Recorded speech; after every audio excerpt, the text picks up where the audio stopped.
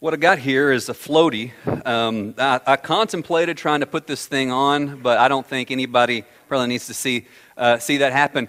But if you were to put one of these floaties on, you'd be ready for some river time, right? And you go and you jump in the river, and that river is going to take you where that river's going, right? You put on this floaty, you jump in the river. If that river is going to Llano, where are you going? You're not going to end up in Dallas if the river's going to Llano. You're going where the river is going. You can't control where the river goes, right? Hey, traffic is light to Whataburger, speaking of directions, okay? That's really helpful information to know, okay? So let's just welcome the Holy Spirit back now, okay? So you don't control where the river goes, but what you do control is whether or not you get into the flow of the river, right? Your will decides. By an act of the will, you decide whether you're going to jump in that frosty, cool river or not. But once you jump in and you yield yourself to the river, you're going where that river's going. And a biblical image of the Spirit of God is, there's these two great images, and one of those images of this rushing river. And another image is of a mighty wind. And if you're flying a kite in the wind, or you've got your floaties on in the river, you're being guided by, you're being powered by that. And the Holy Spirit is represented in Scripture as this driving force of our life. But there's another river that maybe we jump into, and that's the river of our flesh. And that river has a destination. The flesh is when I'm doing what I want to be doing, regardless of what God says, regardless of what God wants. And I can dress it up and I can pretty it up, but it's just doing what I want to do. I can sprinkle some Bible verses on it, but the flesh is going one direction. God's Spirit is going another direction. And by an act of our will, we daily decide which of those rivers am I going to jump into. Now, there's this incredible, miraculous thing that happens when by the work of God's Spirit, you surrender your life to Jesus. Romans 8 says you are no longer in the flesh, but you are in the Spirit. God takes us out of the river of the flesh that's going to a bad place, like going to a sewer. And He puts us in the river of His Spirit, which is going somewhere good. But somehow, we find a way, through our bent will, to jump out of the river of the Spirit and jump back over in the river of the flesh. Have you ever experienced that? That's why there's this thing that happens supernaturally. God takes us out of the river of the flesh. He puts us in the river of the Spirit, but then still daily, we have to decide through an act of our will, empowered by the Holy Spirit, am I going to jump in the river of the flesh today? Or am I going to jump in the river of the Spirit today? And if you're in the flesh, that's going somewhere. If you're in the Spirit, that's going somewhere. And you can't say I'm in the flesh, but I'm going where the Spirit goes, because you're going where the flesh goes. If you're in the Spirit, you're going where the Spirit goes. And so today we're going to look at Paul's final words to the Ephesians. And he's prayed these incredible prayers for them. And you might go back later and reread that prayer in Ephesians 1, that prayer in Ephesians 3. And both of those prayers that he prays from prison for the Ephesians, he's a great model for us in how to pray for ourselves and how to pray for others. He prays that they would know God, that they would just intimately know God, that they would know God's love, that they would comprehend the love of God that surpasses comprehension, that they would be filled and strengthened by the Spirit of God, that Christ would make us home through faith in our lives, that they would be rooted and grounded in love. I mean, these are incredible prayers. And now as Paul wraps up this letter to the Ephesians, he's running out of ink, he's running at the end of the letter, he wants to just summarize it all with this is what I don't want you to miss, guys. This is what I want you to hear. Everything else I've said has been leading up to this. Please don't miss this. And he writes that passage we read earlier, that there's a battle going on. There's a war going on. And he has to remind us of that because we so often forget that we're in a war. You ever forget that? We forget that we're in a war. We forget who our enemy is. It's not your spouse. It's not your neighbor. It's not your kids. It's not your parents. It's not your boss. We forget that we're in a battle. We forget who the enemy is, and we forget what our weapons are. And we end up wandering around a battlefield like doing church or something and totally oblivious to the fact that there's a battle and there's damage. And yet, the people I often think are my enemy are not my enemy. And the things that I often turn to as weapons and defenses are actually not weapons and defenses. And so Paul reminds us of these things in Ephesians 6 because this is what we're tempted to forget. You're in a battle. The battle is not against flesh and blood. See, it's dark spiritual forces. But yet God has given you everything you need to fight that battle. But every day we have to put on those armors that God has given us. We cultivate healthy soil. What we want to see today is we cultivate healthy soil. This whole series is about how we cultivate healthy soil in our hearts and our lives. And we cultivate healthy soil as the Holy Spirit helps us pray. Paul tells us to pray in the Spirit today. What does that mean, to pray in the Spirit? Part of what it means is that we pray leaning on and receiving help from the Spirit. See, God's Word tells us in Romans 8 that we are weak. And we're so weak, we can't even pray right without God's help. How's that for a dose of humility, right? And we cultivate healthy soul as we learn to lean on the Holy Spirit as we pray. Okay? And so, why do we pray? There's all kinds of different reasons we could give, and some of us aren't really clear on why we pray, but I love what Archbishop William Temple said a long time ago. He said, whatever other happens when I pray, he says, when I pray, coincidences seem to happen. And when I stop praying, the coincidences stop happening. And he doesn't really believe that this is all coincidence, but he sees that when he's praying and when he's tuning in, and particularly as we pray after the pattern that Paul's given us here, we see and are aware of God doing things that can't be explained any other way than by the hand of God. And Paul wants us to have vision here about what's really going on and the battle that we're in and who our enemy really is and what our resources are in that battle. All right? He's reminding us of this because we easily forget that we're in a battle, who our enemy is, and what our weapons are. All right? And so Paul's been emphasizing throughout Ephesians these main themes that because of what Jesus has done, because of the gospel, you can have an intimate relationship with God. The wall between you and God's been taken down. Because of what Jesus has done, we as a body can be fitted together and all those old walls that divided people from each other have been broken down. And we've been part of this, we've been made part of this new family and this new people and this new temple. And all of that is constantly under attack. All of that is constantly under attack. And so Paul says, pray, remembering that there's a battle going on. And as we read earlier, he moves through all those different types of armor, the breastplate, the shield, the helmet. And then last he comes to there in verse 17, he says, take the helmet of salvation and the sword of the Spirit, which is the Word of God. The Word of God. Paul kind of closes this discussion of the armor with the one offensive weapon, the sword of the Spirit, the Word of God. And then he says, pray, verse 18, at all times in the Spirit. See what connects those two phrases together, this idea, this reference to the Spirit. The Bible is the sword of the Spirit. And then we're called to pray in the Spirit. Scripture and prayer.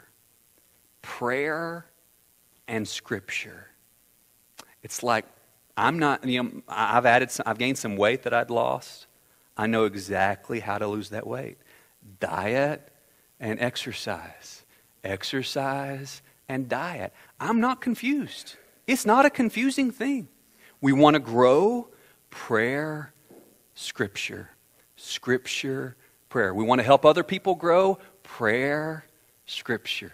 But tell me something else. What's the secret sauce? Prayer, Scripture. Scripture, prayer. It's not complicated. We know this. So that's where Paul emphasizes. Scripture, prayer and Scripture. If you're going to know God, if you're going to lead others, if you're going to battle well, prayer, Scripture, Scripture, prayer. He says, pray in the Spirit. He says, verse 18, pray at all times. Look at those fourfold use of the word all. At all times. With all prayer and supplication, like all different kinds of prayer. Asking God for stuff, praising God, thanking God, praying standing up, praying sitting down, praying in the morning, praying in the evening, praying laying down, praying while you're driving down I-20, praying all different kinds of ways, all times, all prayer. Keep alert with all perseverance, making supplication requests for all the saints. And if you're like me, we're pretty good at praying sometimes for some people with some perseverance, right? Paul says all. And I hear those fourfold uses of the word all. Pray all the time. Pray for everybody. Pray with all perseverance. Pray with all kinds of prayers. I hear all those alls, and I just start to feel like, man, I'm too weak for that. Anybody feel that way? Like, man, I'm not killing it with this. Like, all the time for all people. And that's where the really good news in this sentence is in the Spirit. You can't pray for all people at all times with all perseverance in and of yourself, and neither can I. And that's why Paul says we pray in the Spirit. To pray in the Spirit is that we're praying in the river of the Spirit. We're praying in the flow of the Spirit. We're praying in the direction of the Spirit. We're praying empowered by the Spirit. We're praying in the direction that the Spirit is going. And Paul tells us something in Romans 8:26. I think we've got it up there. He says, you don't know how to pray as you should. Likewise, the Spirit helps us in our weakness. We don't know how to pray for us. We ought. But the Spirit himself intercedes for us with groanings too deep for words. We're going to come back to that idea of groaning later. But part of praying in the Spirit is just that acknowledgement that I am weak. Man, to pray for all of humanity, that's a tall order.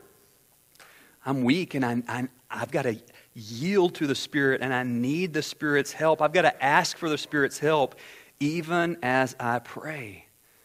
Praying in the Spirit is this idea of I'm just jumping in the river, and it's possible to pray and praise God and serve people, but do it in the flesh. The opposite of the Spirit is the flesh in Paul's thinking.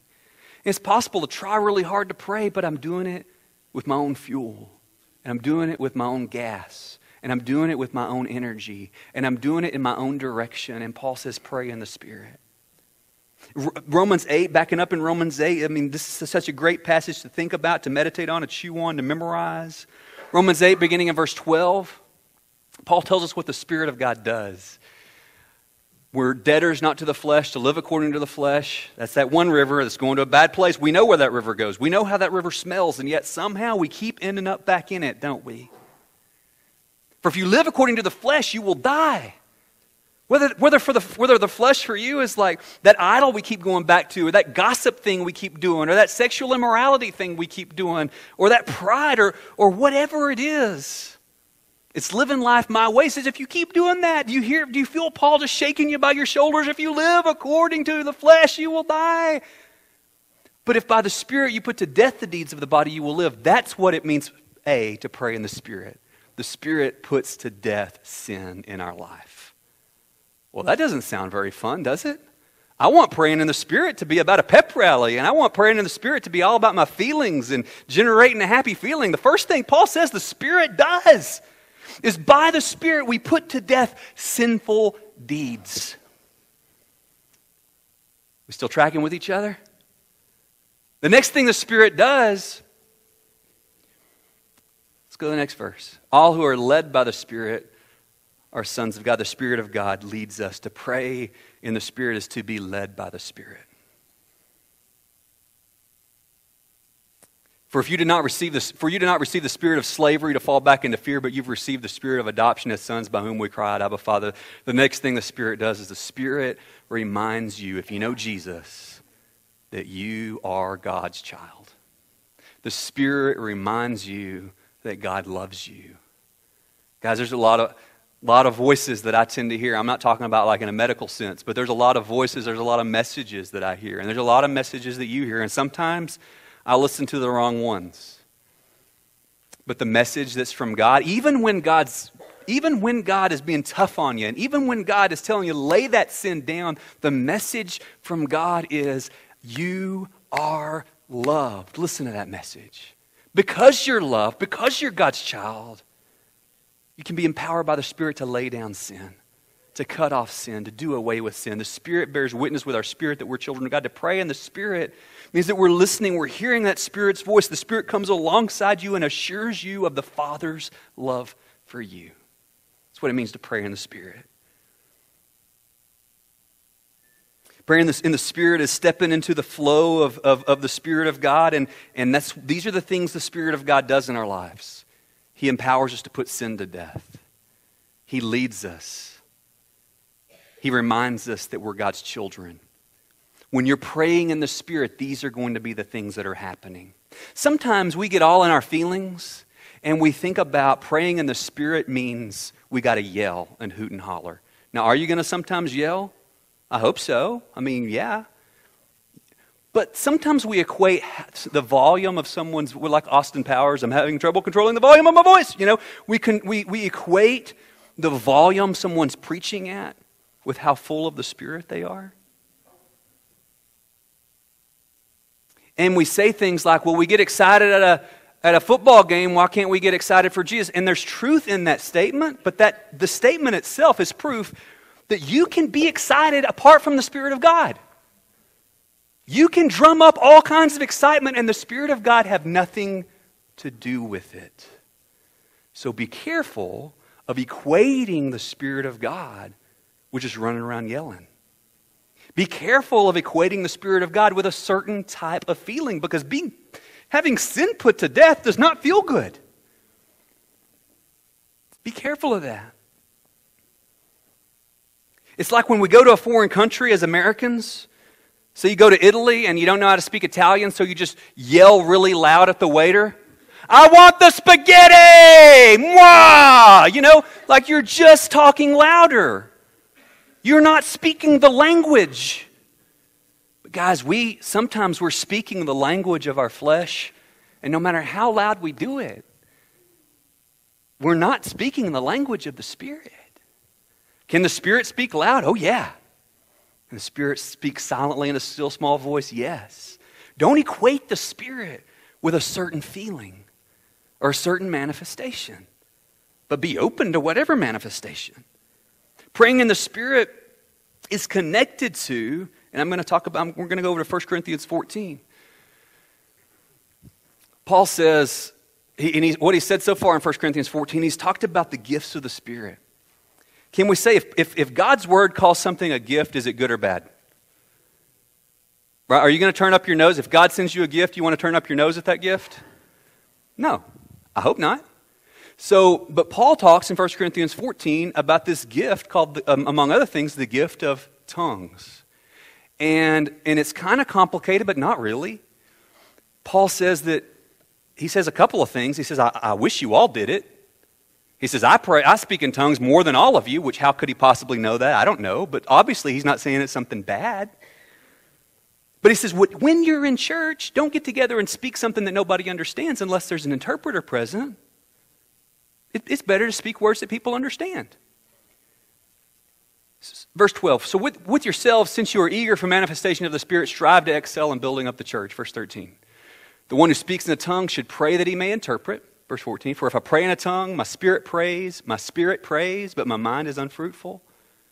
What am I to do? I will pray with my spirit, but I will pray with my mind also. I will sing praise with my spirit, but I will sing with my mind also. So here's a really clear case where Paul kind of equates praying with or in the Spirit with praying in tongues or speaking in tongues, this language that who knows what I'm saying. And so I've grown up around Pentecostals, I've grown up around Baptists, and I found that we all kind of nail this down a little too much. And so our Pentecostal friends might say, if you got the Spirit of God, you're going to pray in the tongues, and whether we say it or not, that's like the standard for whether you're filled with the Spirit or not. And a lot of our Baptist friends will say, nah, we believe the Bible, we're all about the Bible, but that ended. And we come up with all these acrobatics to say that it ended and then it's over. And sometimes we just kind of get the Spirit a little too figured out. So be open to whatever the Spirit of God wants. Praying in the Spirit, does that include praying in tongues? In my opinion, yeah. But is that the only way we pray in the Spirit? No. It's one way we pray in the Spirit. Paul tells us another way over in Romans 8. Those groanings, too deep for words. And it's interesting in that Romans 8 passage, Paul talks about the whole creation groans, and he says, then he says, we're groaning, and then he says the Spirit is groaning in us, and he helps us, and he prays to us with groanings too deep for words. And through this whole thing, Paul's using a childbearing image. That the world is in the midst of childbirth and agony and is groaning. And then he says the Spirit helps us with groanings too deep for words. And there's I think back to 4 times I've watched Sonda and held her hand as she's born children. And there's a period there where, I just get really embarrassed about my contribution to this thing, And man, the labor division here is really lopsided, okay? And then there's a point where I'm like, I love you, babe. I'm sorry you're in so much pain. And she's like, I love you too, babe. And then there's a point where the words cease and it's just grunting and groaning. And I do not want the interpretation of what any of those words mean. As she's looking at me like, like groaning. And it's this pain and it's this grief. And it's this joy, and it's this expectation all in one. And when we pray in the Spirit, we're tapping into that, this joy and grief and pain of the whole world and that God Himself shares with. We don't just get to that place accidentally. We get to the place because that's where the Spirit leads us, whether we're praying with our mind or tongues, or we just get to a place where we don't know how to pray and we're just groaning with God. You ever just agonizing? Paul says that's something that happens as we look at a broken world and our broken lives, and the Spirit of God just sometimes just is moving in us in ways that we don't even have language to speak.